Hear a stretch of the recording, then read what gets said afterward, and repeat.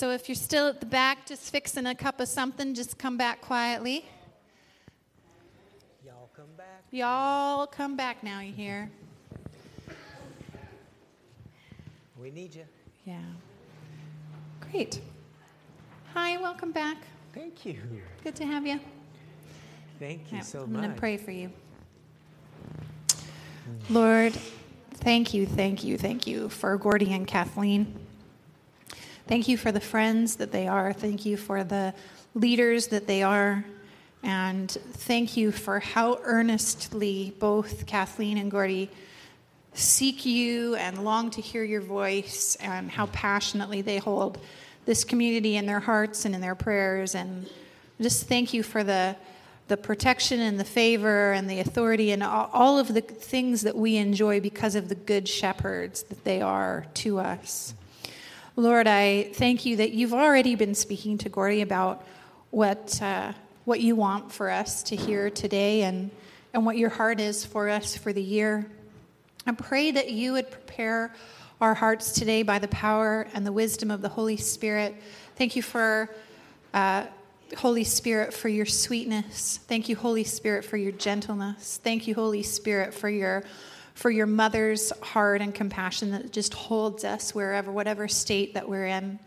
And I thank you, sweet Holy Spirit, for the way that you will hold and guide and lead Gordie today, just like a mama hen, with him under your wing, with just you guiding him. Lord, thank you, sweet Spirit. Thank you for your presence here today. Yeah, I just have such a strong sense right now of the mother heart, of the identity of the Holy Spirit as just identified as a female aspect or presence as times. As you know, I know that can be presented as wisdom, and I don't want to be heretical, but that's just a very strong sense I have now. Is just that womanly, mothering heart, just overseeing this whole message and really guiding us into just that gentle, comforting way of a mom to say, come on, all in here. So I thank you for how you're going to speak through Gordie and to Gordie today, and thank you for how you're already doing that, and just bless this time in Jesus' name. Amen. Amen. Awesome. Thank you, Joanna. Appreciate that. Good morning, and once again, Happy New Year. It's good to be back. We were left right after Christmas Eve service early the next morning, actually right on Christmas Day, to be with our family in Calgary, which is a very, very expansive term for us when we say family in Calgary. It's kids, it's grandkids, it's parents, it's brothers, sisters. It's massive. So we like to say Lagores galore. Although it's not all Lagores either. It's Kathleen's side of the family is there as well. But today I want to introduce our new year. I get to do the first message of the new year. So in some ways it's a bit like a New Year's message. But normally the first Sunday of the month we call it Family Stories these days. And it's because we value the stories of God that are going on in our community. And this is also the second Sunday of Christmas. And if you're not familiar with the liturgical year, it can sound a bit strange. But basically, in the church year, there's actually 12 days of Christmas. Many of us grew up as if there was one day. And it was either December 25th, if you're a Western Christian from the Roman Catholic and Protestant tradition, or it was January the 6th if you're Eastern Orthodox from the Eastern, either Ukrainian. Woohoo! Any Ukrainians here? I've been getting in touch with my inner Ukrainian. And had a little kubasa and things like that over the... And then Russian Orthodox, Greek, they all celebrated on January the 6th. And there was a reason for that. Nobody knows exactly the day that Jesus was born. In fact, it probably was a totally other time of year. But we use the calendar as a teaching tool because the story of Jesus is our story that we're stepping into. And so the whole incarnation of God coming into the world is very important for us to follow and And so the Christmas, the church in its wisdom regarded Christmas as a season, not a day. And I think that's God's wisdom. God works in seasons. Have you noticed that? He doesn't usually go, okay, you're done, go here. You know, life doesn't work that way. He doesn't jerk us around. It often is very seasonal. And, you know, when in Vancouver, that line between summer and fall gets a bit blurred sometimes. And then fall and winter, and, you know, some days you have all four seasons in one day. And, you know, it's like that. And so God is a God of seasons. And so in the church calendar, they regarded the 12 days of Christmas as actually beginning on what we know as Christmas Day, the 25th, and then each day following. So actually today we're on the 11th day of Christmas. And tomorrow will be the 12th. And then January 6th will be what's called Epiphany. Is that right? Did I get that right? Yeah.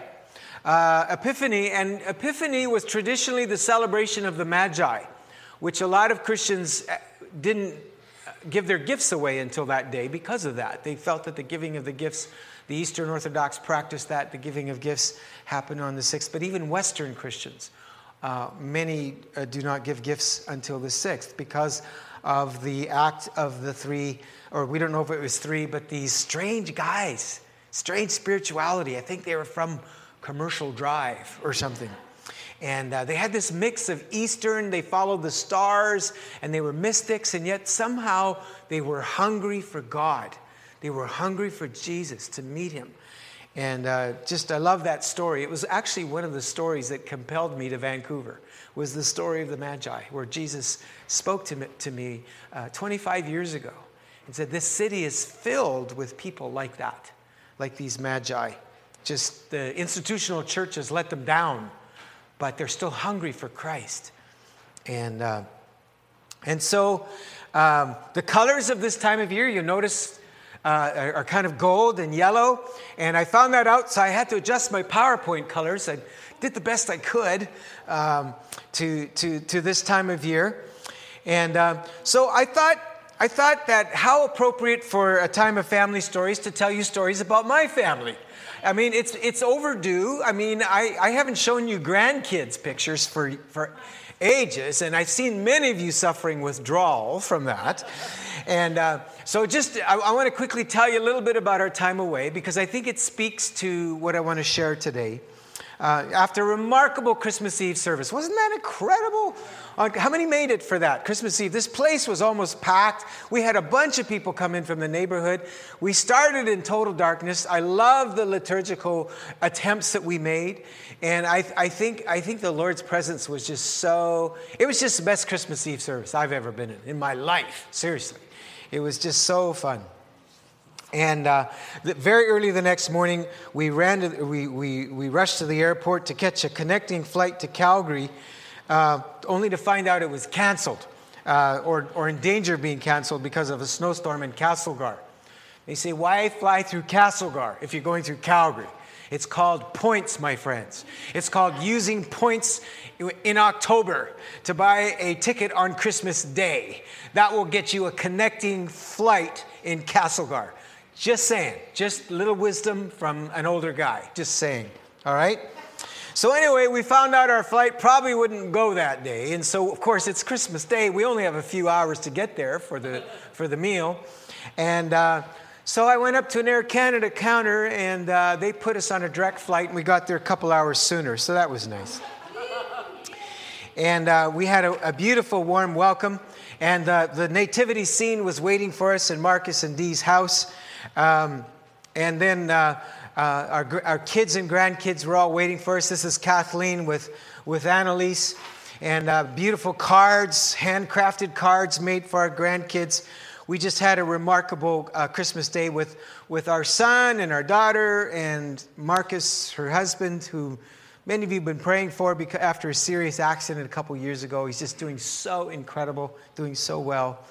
And then Boxing Day. What's a Boxing Day without shinny? So the very next day, my grandson, who was born a few blocks away from here, went out and in this rink next door in Ranchlands where Marcus and Dee live, there was an intergenerational shinny game. Pickup. The guys were amazing. Some great hockey players, but they just gathered in, everybody of any age, didn't matter what their skill or ability was. They were playing shinny. So Samuel, some big guy didn't watch where he's going, knocked the wind right out of Samuel. Samuel got back up and scored a goal. And I just told him he's a true Canadian. He should just be missing a few teeth. Then he'd be truly Canadian. But it was so fun. But that day we went to my wife's family's. Her sister and brother-in-law, David Swan, has been leader of the Liberal Party in Alberta, which is kind of like being, I could think of a lot of metaphors for that, but let's stop right there. But he's still in politics, and they're a great family. They're both medical doctors, and so their children and grandchildren. And Tandy, their daughter, just had a book release. There was actually a book release here in Vancouver about her incredible story of adopting Mark, who's a Ugandan-born. He was discovered in the bottom of a latrine and abandoned. And so she found him in an orphanage. And the long story of his adoption. He's now an incredible hockey player. Just amazing. In Calgary. So I want to brag about Samuel a little bit. Now Samuel, of course, he was born here in Vancouver. He's a Vancouver baby. He tells me as soon as he's old enough to be able to do it, he's moving here. He's moving back. He wants to come and live with us. We already have a deal. He's going to go to UBC, and he wants to be an assistant pastor. So, we'll have a multiple staff at that point. We'll be large enough to do that. And about a month ago, I got a text. And I don't know if you can see it on here, but it's at the top. All it said was hi. That's all I got was a text. It was my first text ever from my grandson. And it said Samuel at the top. I couldn't believe it. I thought, my grandson, he sent my... So it's Sam. My dad helped me get your text. I said, awesome, Sam. Great job. I've entered your contact info on my phone. Cool. And you notice he seems to like emoticons. Hi, Grandpa, he said. So the next slide, he says to me, he said, hi, Grandpa. And he caught me out in Toronto at the end of November. You remember I was there. I told him I was flying back. And then I said, yeah, I'll be flying back. And then he asked me later, are you back in Vancouver? I said, yes, I am. I flew home last night, putting up our Christmas tree today. And then he said, the sooner I see you, the sooner I have joy. just saying. Just wanted you to see that. And then we had some banter about the Stampeders winning the Grey Cup. Gordie is very happy about that. And then one time he texted me and he said, hi, Grandpa, and I couldn't figure out, I'm not really with it, still an old guy pushing buttons. So I said to Ginny, our homestay, I said, what do you say to a 10-year-old? I want something. She says, just say, hi, Samuel, what's up? Can I get a pic? I miss you. Okay, I typed that in, and he thought I was really cool, when I did that.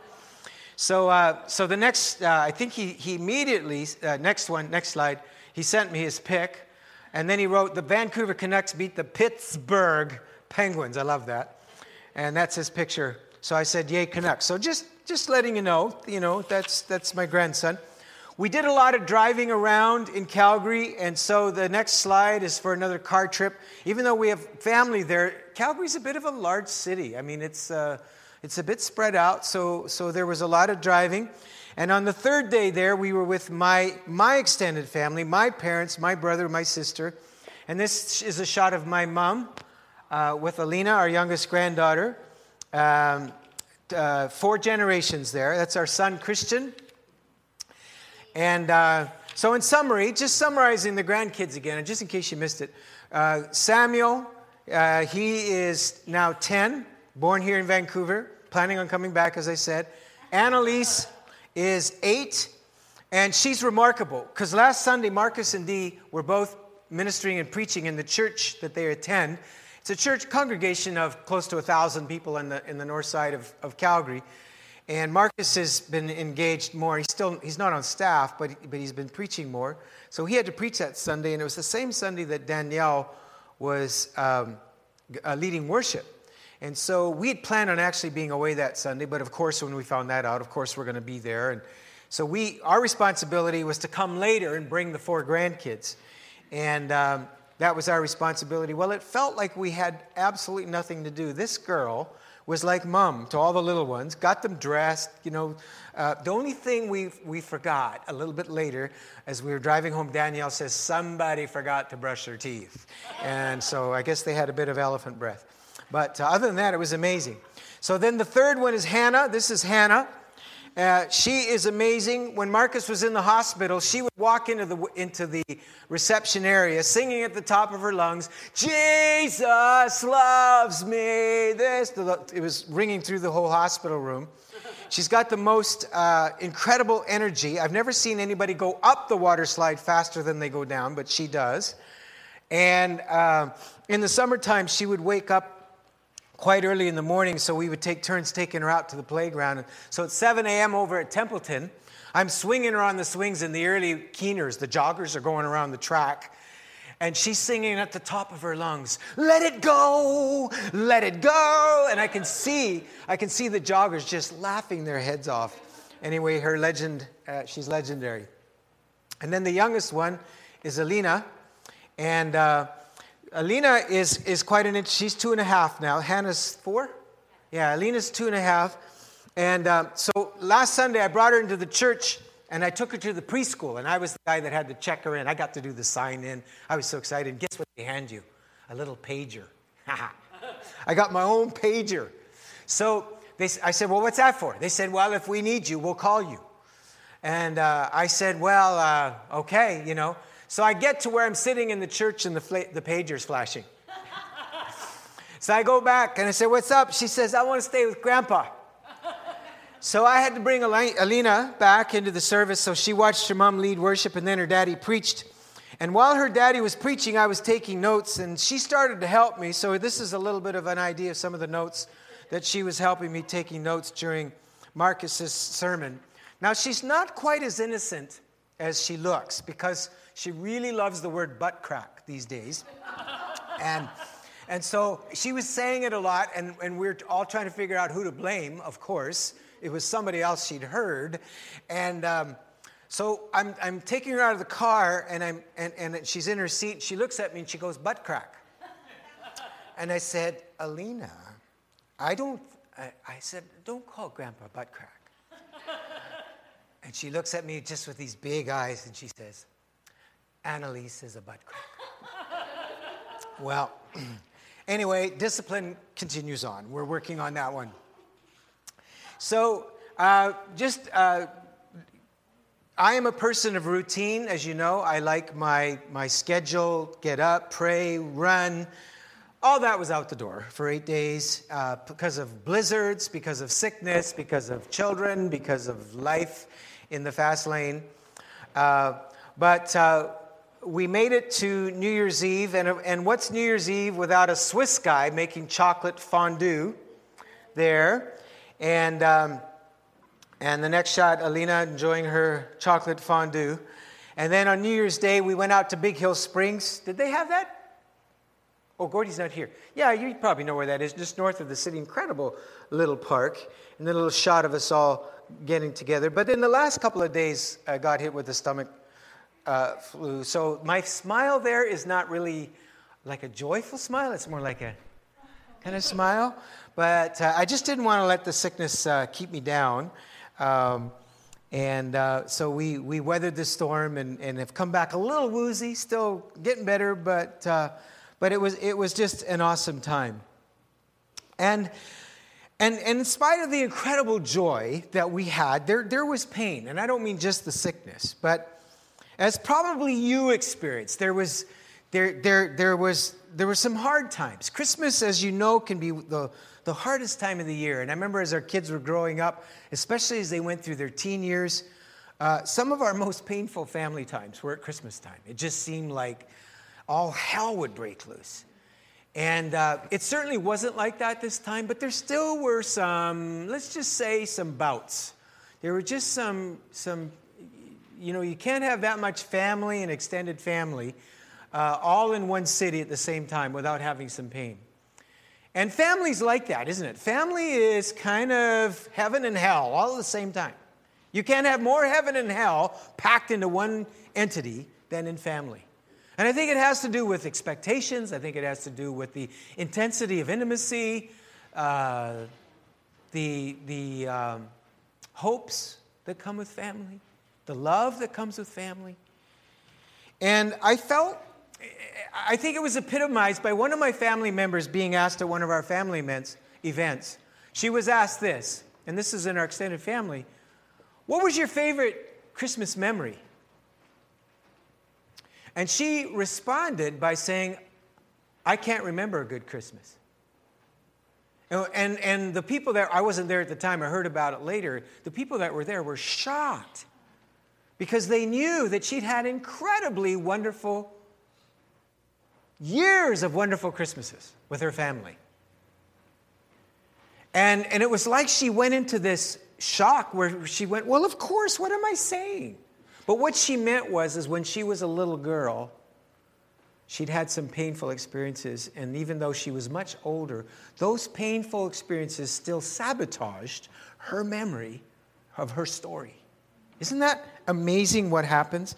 And I want to talk just about how we have this story that God is writing in our lives, but often there's alternative narratives, there's alternative stories that the enemy will try to sabotage the true story, the story that we are called to, and they're not our story. And I think it's illustrated by our text that I want to read. Very familiar text. We sang about it already in our worship set this morning. But the text goes like this. It's a familiar one from John. And I know that our reading we announced was John 1, about Jesus being the light of the world. But we already read that at Christmas Eve, and I thought that this is like an example of how Jesus is the light, that he shines in the darkness, and the darkness cannot overpower him, cannot overpower the light. Let's look at the story together. When evening came, his disciples went down to the lake, where they got into a boat and set off across the lake for Capernaum. By now it was dark, and Jesus had not yet joined them. A strong wind was blowing, and the waters grew rough. And when they had rowed about 3 or 4 miles, they saw Jesus approaching the boat, walking on the water, and they were frightened. Now, I want us to just keep the slide there for a sec, and I want to make a couple of points. First of all, there's a storm. It's dark. We all know what that's been like this past year. We've probably had storms. If you've been alive and breathing, there's probably been conflict and opposition and adversity. And for these guys, it probably wasn't that unusual to experience a storm on the Sea of Galilee. What was unusual is to see this apparition. And that's what scared them. And the reason is that there was a legend or a tradition that to see a spirit or a ghost in the middle of a storm on the water was an omen of certain death. It meant your time is up. It's over. You're going down. And so what seemed, if you can get the picture, we see the backdrop, we see what's going on, but if you can see what's going on from their perspective and reality. Someone once said it's not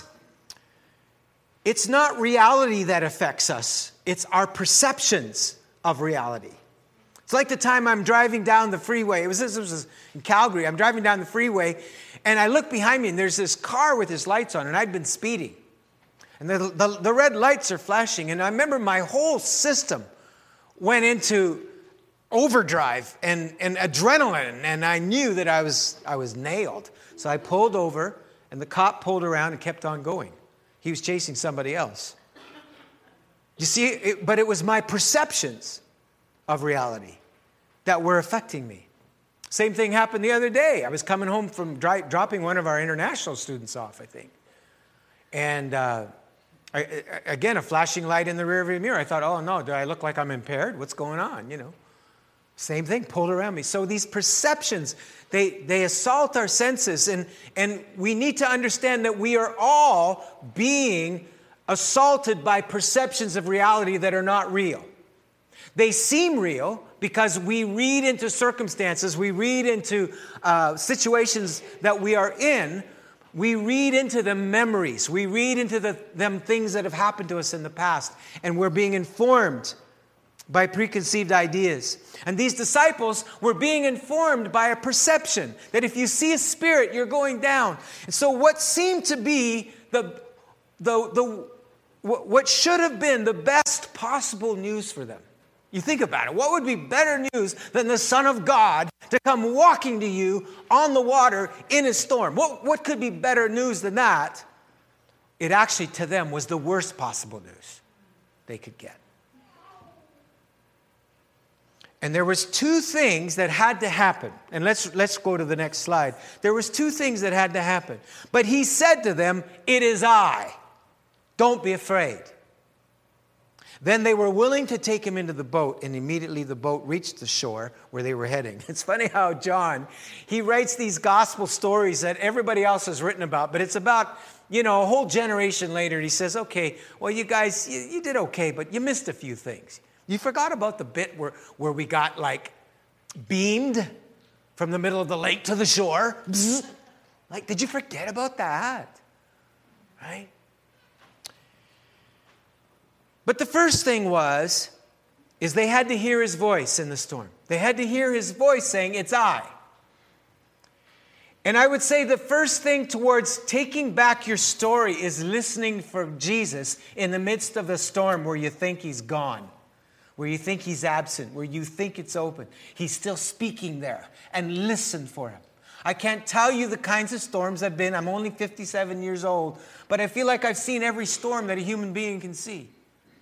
Just talking to my daughter on the other day, and she was talking with my grandkids for the first time about the fact that I lost my little sister when I was 10 years old.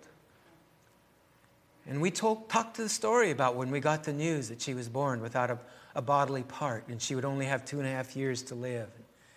And what it was for my brother, who was 1 year younger than me, and my sister. And this little girl was the cutest, most happy, joyful. She was born without a part in her stomach that caused her body to bloat up. At the age of 2.5 years old, she was yellow and her body was bloated up, but she was always so happy. She's just the most joyful.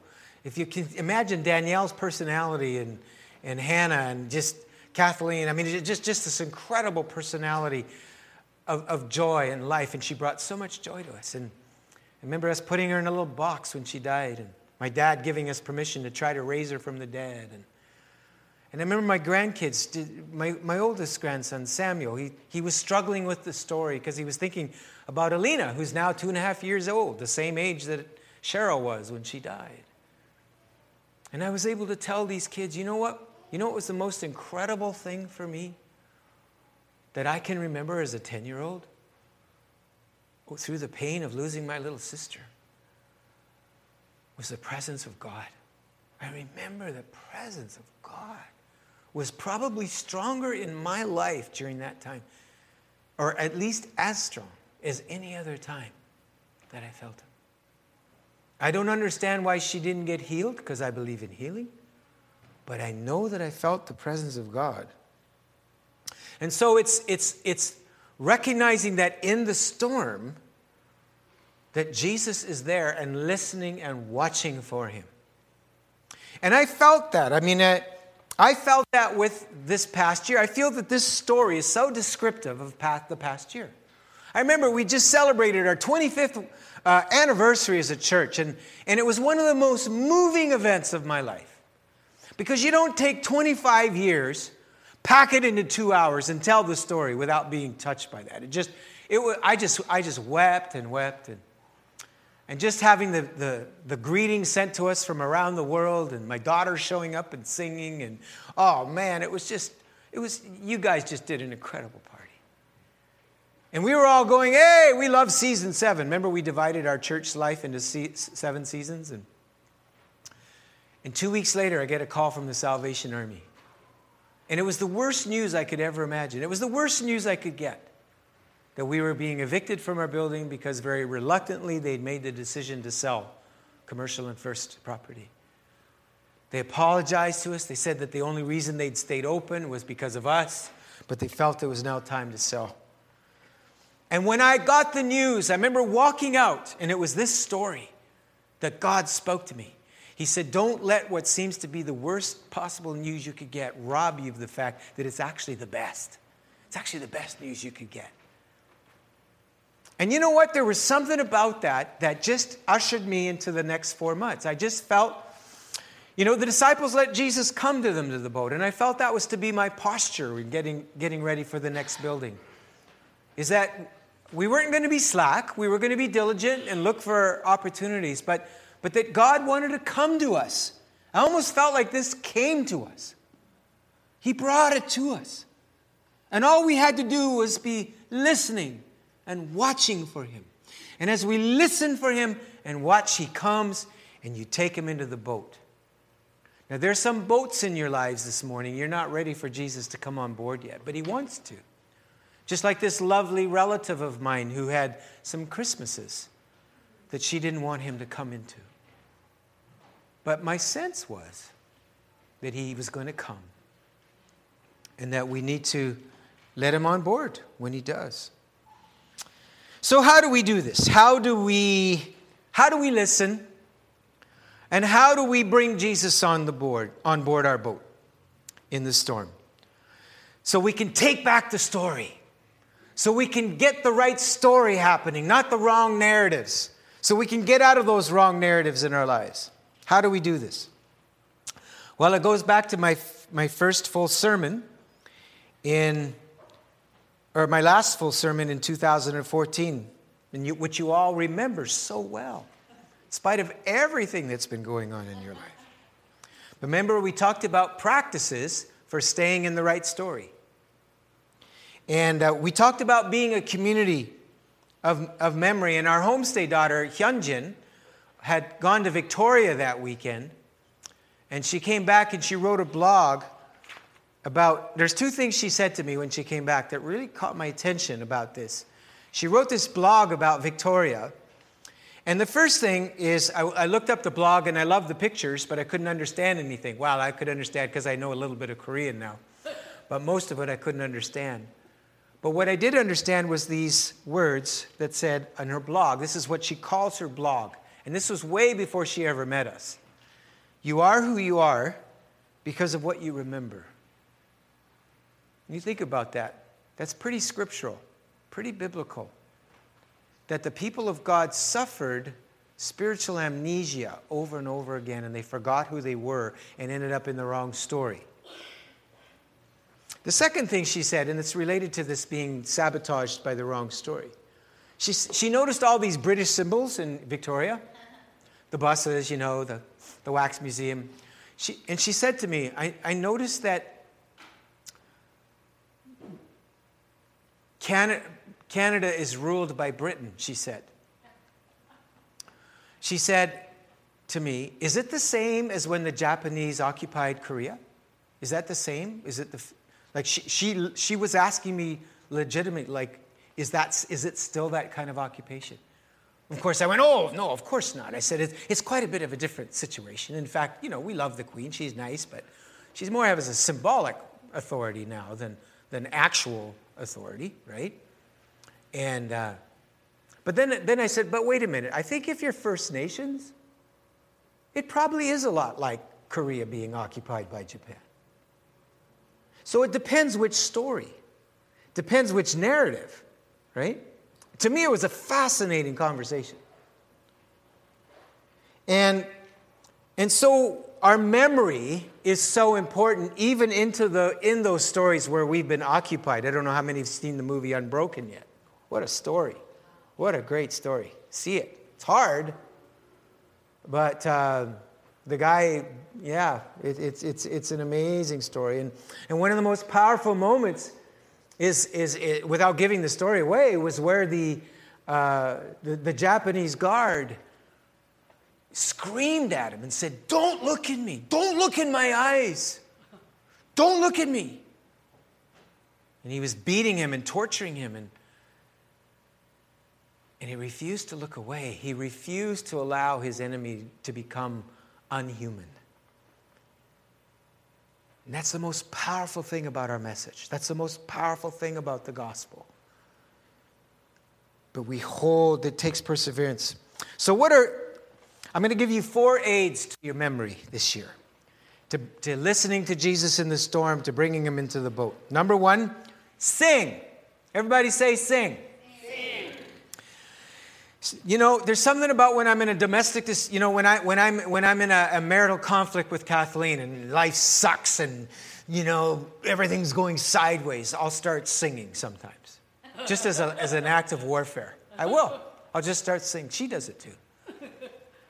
I love you, Lord, and I live my own. It's just hard to stay miserable. It's just hard. It's hard to stay in that frame of mind that you suck, I suck, God sucks, everybody sucks. It's just hard to stay there, right? There's something about singing. And is it biblical? New Testament, Old Testament, be filled with the Spirit, singing to yourselves with songs, hymns, spiritual songs. Do it as an act of memory. Sing, even if you sing out of tune, even if you drive your loved ones crazy. Go out in the forest somewhere. The birds will love it and God will love it. Sing. Amen. Such a simple thing, but armies were defeated in the Bible through singing. Just sing. Number 2, be grateful. I start every day with almost a half an hour just thanking God. My prayer is almost completely gratitude. I hardly spend any time in supplication, intercession. I do that because it's biblical, it's important. But I end up worship and praise ends up being such an incredible thing for memory. Number 3, read the story. If you don't like reading the Bible, get an audio Bible. But just start working your way through the story. And yes, there will be things that drive you crazy. Why did God say that? Why did they do that? They're all screwed up like the rest of us, right? Read the story. I read one chapter of the Old Testament every day, and then I read one pericope of the gospel. So a pericope is like a paragraph, and you'll find those naturally divided in the NIV Bible, but other translations have it too. And I'll just do a Lectio Divina, where I'll just slowly read the gospel story, and I'll read one other chapter in the Bible. When I get to the end of the Old Testament, I'll read the Acts and letters of the New Testament. And I've just done that for years, just read, reread. And you know what? Every time I read the Bible, the story changes. It's the same story, but I'm in a different place. So it's like layers, and God's always talking to me. I can't tell you how powerful the Word of God is. So whatever you have to do. And then I finish my devotions to go into a time of a prayer walk where I'll just read a psalm out loud. If it's Psalm 119, I break it up in a few days. But the rest, I just read a psalm out loud. And then I go out for my prayer walk. Anybody wants to do that with me sometime? You're welcome to go through that whole routine with me. I'm not saying you have to do it that way, but it's good to just go with somebody else. You know, like I'm showing Samuel right now how to do deflections in hockey, and I'm doing gives and goes, and he's a great little athlete, but he's going to probably find his own little, but he learns from somebody who's been there. He said, Grandpa, this is so awesome. Well, I haven't played since I was 12 years old. I was so sore. But just going with somebody that's done it before is a good way to start. And then take the no wine challenge. And the culture is kind of getting this. There's signs you'll see everywhere. This one's over at Laughing Bean. It says a $5 charge for whining. And then I like this one. There will be a $5 charge for whining, $10 for being a real pain in the butt. Charges for complaining, 10 cents, whining, 20, pouting, 25, crying, 50 cents. No whining, crying outright, blubbering, or the likes thereof whatsoever. This is a respectable jail. I like that. And here's my favorite. Stop global whining. That's great. But in all seriousness, I've just been reading the story again. And I read the primary message of Leviticus, Numbers, Deuteronomy. They didn't get in because of whining. They didn't reach their goal because of whining. It's a language of hell, right? Now, the question is how do you deal with pain then? Because life hurts. Life is hard. And I think that the issue is I've read this story from Numbers over and over again where God over and over tolerated their complaining, and sometimes they were judged, but then he'd forgive them and say, come on, let's... And But what finally disqualified them, I think, from the promised land was where... Because you'll read Psalms. If you read the book of Psalms, the book of Lament, it's full of complaining. It's full of what we would call whining. But who are they doing it to? Who are they complaining to?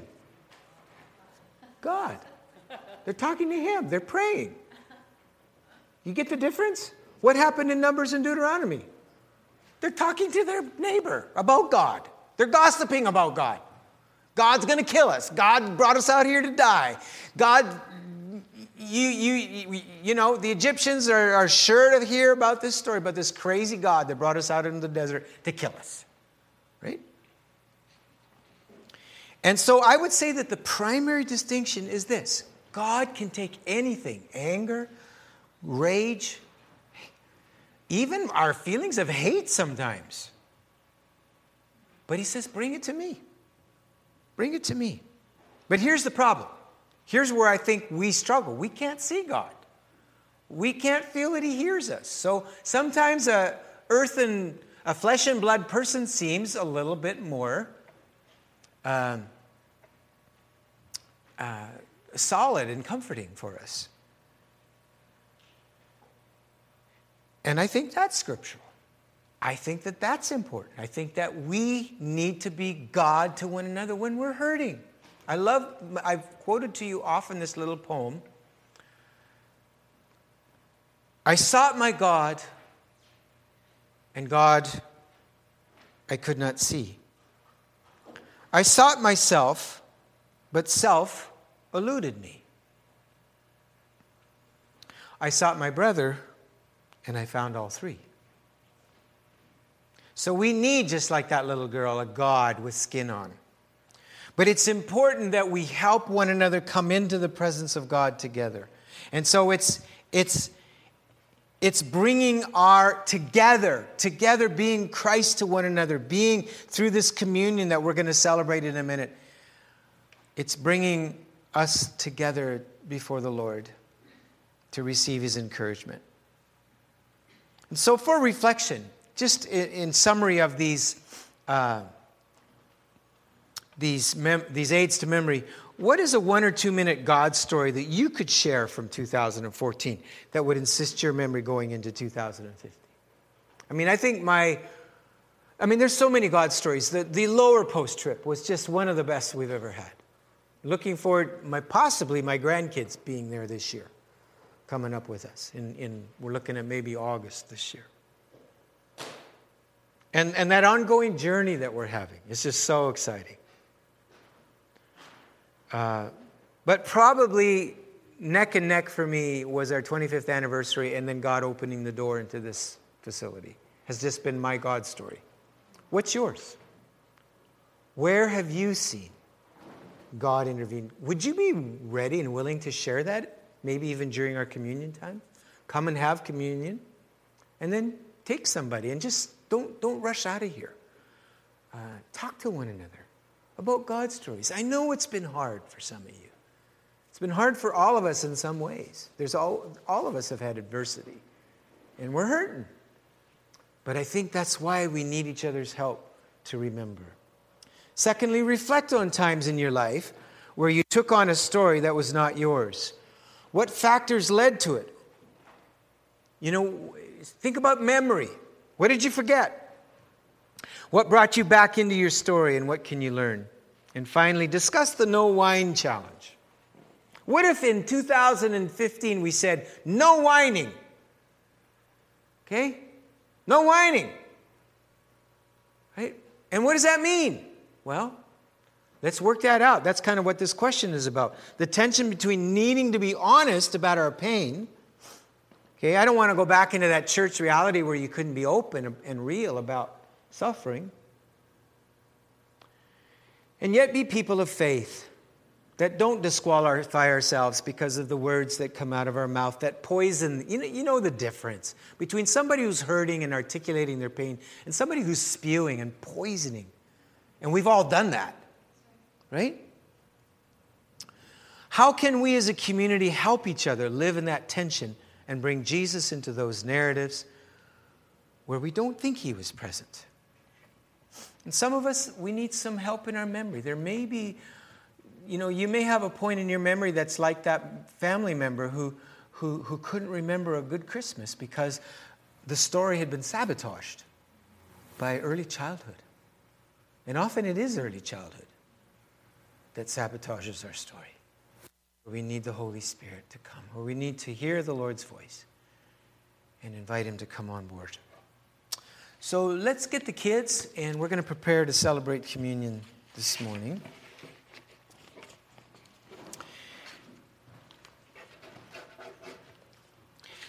And I'm going to invite Rick up, and Joanna are going to serve us. I want to just quote a scripture over you to bless you in preparation for this.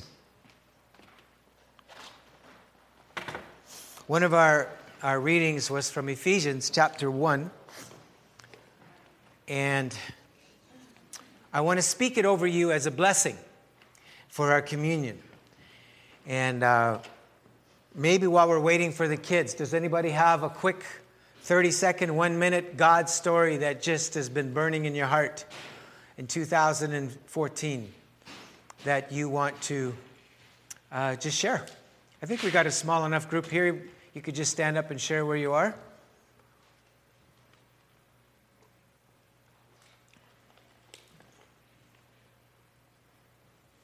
Bunch of Canadians, you.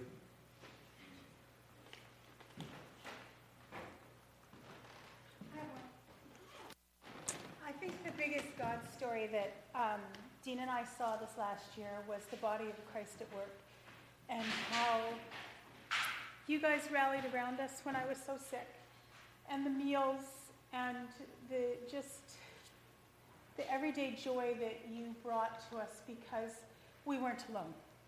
And we're just so grateful for all the love that was poured out onto us, because it's long and it's not over. So yeah. We're very thankful for it, the fasting, for the meals, for the care, for the love. Thanks, Rose. Beautiful. And we just continue to invite the Lord into that story. Yeah. We continue to listen for him. Bless you guys. Bless you guys for doing that. Anybody else?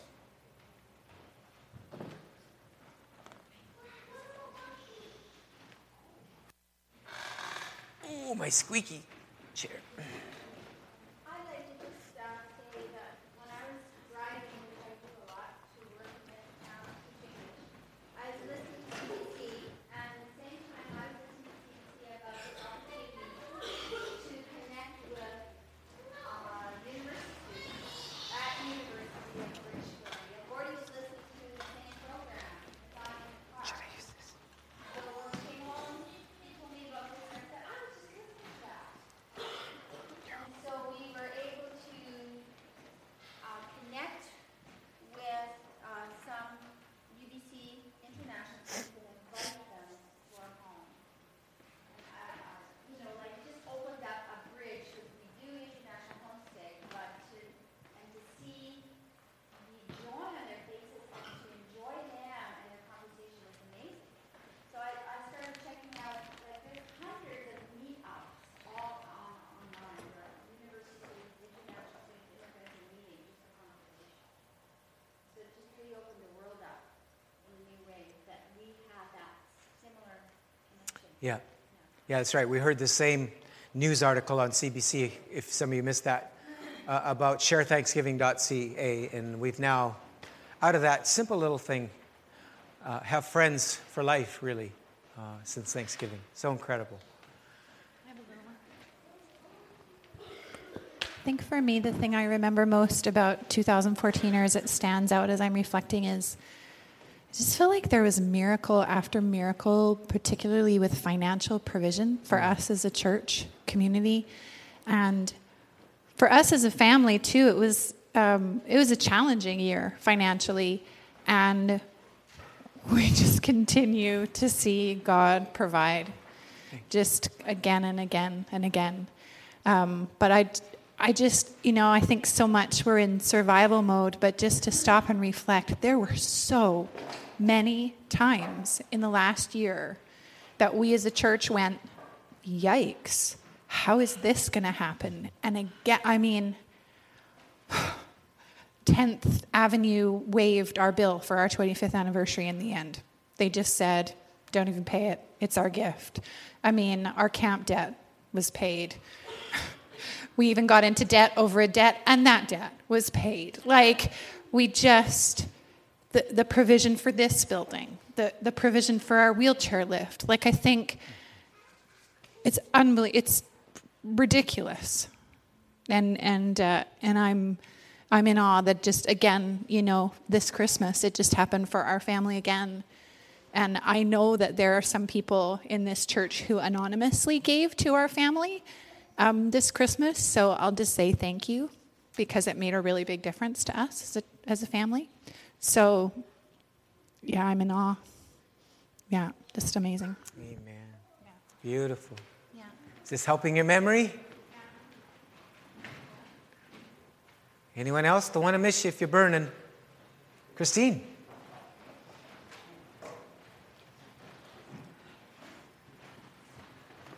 Did you have fun down there? Yeah, we had fun. Good. Yeah, they're great. They're awesome. What great too. what time is it, Mr. Ice Cream Cone? Right. Wow. What time is it, Mr. Ice Cream Cone? Or chocolate chip mint with a cherry on top, or whatever. Yeah. All wonderful flavors of children. Well, I had a Christmas miracle this year. Many years ago, well, how do I tell this short and sweet? So Christmas in our house was usually a more stressful time of year, and not fun. And so I didn't have a lot of great Christmas memories, mostly of people fighting. And so when I was in my 20s, my hope at Christmas was that I would someday get married and have a family of my own, and we would have calm, hope-filled, fun Christmases, and that I would make new Christmas memories. But, as years went by, that didn't happen. And so I kind of stopped looking forward to Christmas. And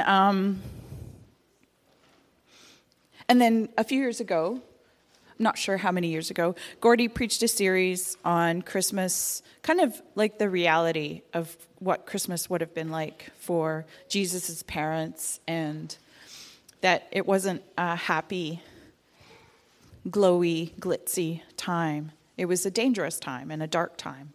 And I could really relate to that. I could relate to scary, dangerous Christmas. And then I've been doing a lot of work personally with someone, and for the first time in years, in mid-November, I found myself, without even thinking about it, getting excited about Christmas and looking forward to Christmas. And I was like, wow, this is a new thing. And I think it was because I had found the true hope in Christmas, that Jesus was my safe place, my only true safe place, and my only hope at Christmas. And then my mom came for a visit, and we had a really nice time. And for the first time in years, I wasn't angry and upset about something that she said, and that was like another miracle.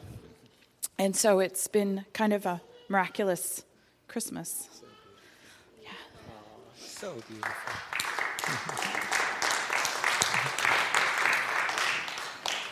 So beautiful. Well, Christine wasn't even here for my sermon, but she basically preached it, through that story. That story is the message. So beautiful. Well, Lord, we just thank you so much for these stories. Thank you so much for the power of grace to get us back into the right story when the wrong narrative sabotage us and lie to us, cause us to forget who we are, cause us to lose our memory. Thank you for your grace that you just keep coming to the boat. You keep coming on the water. You keep walking there and saying, it's I. Don't be afraid. I'm here. I'm in the midst of this. So I pray, Lord, that as individuals, as families, as a congregation, as a people, that you would touch our eyes and our ears and empower us to see you walking on the water, to hear your voice saying, "It is I," to open our hands and our arms and to receive you onto our boat, into our lives, to receive you into those places that we've been reluctant to even open the door to. That you would empower us and give us the grace to live in the right story this year. Paul said, "Blessed be the God and Father of our Lord Jesus Christ, who has blessed us with every spiritual blessing in heavenly places. In that he has chosen us in Christ before the foundation of the world, that we should be holy and without blame before him. In love he predestined that we be adopted as his very own children by Jesus Christ unto himself, to the praise of the glory of his incredible grace, wherein he has made us accepted in the beloved, in whom we have redemption through his blood, even the forgiveness of sins, according to the riches of his grace, wherein he has lavished upon us in all wisdom and discretion, having made known unto us the mystery of his will, that in the fulfillment of the times he might gather together in one all things in heaven and in earth, in Christ. Even in him we have obtained an inheritance." So I want to bless you with those words from Ephesians as a benediction today. And Lord, we take this bread and we take this cup and we bless it. We ask, Lord, that by the power of your Holy Spirit, that they would become the body and the blood of Christ, that you said that if we eat and drink of, that we would have eternal life in us, that you are the living bread, that those who come to you would never hunger, would never thirst again. We are hungry, Lord. We're thirsty. We come to you as the living bread, as the living water. So we bless these emblems, Lord. In Jesus' name, amen. So Rick, just give us a couple of practicalities here. Okay. Here, use the mic. Okay.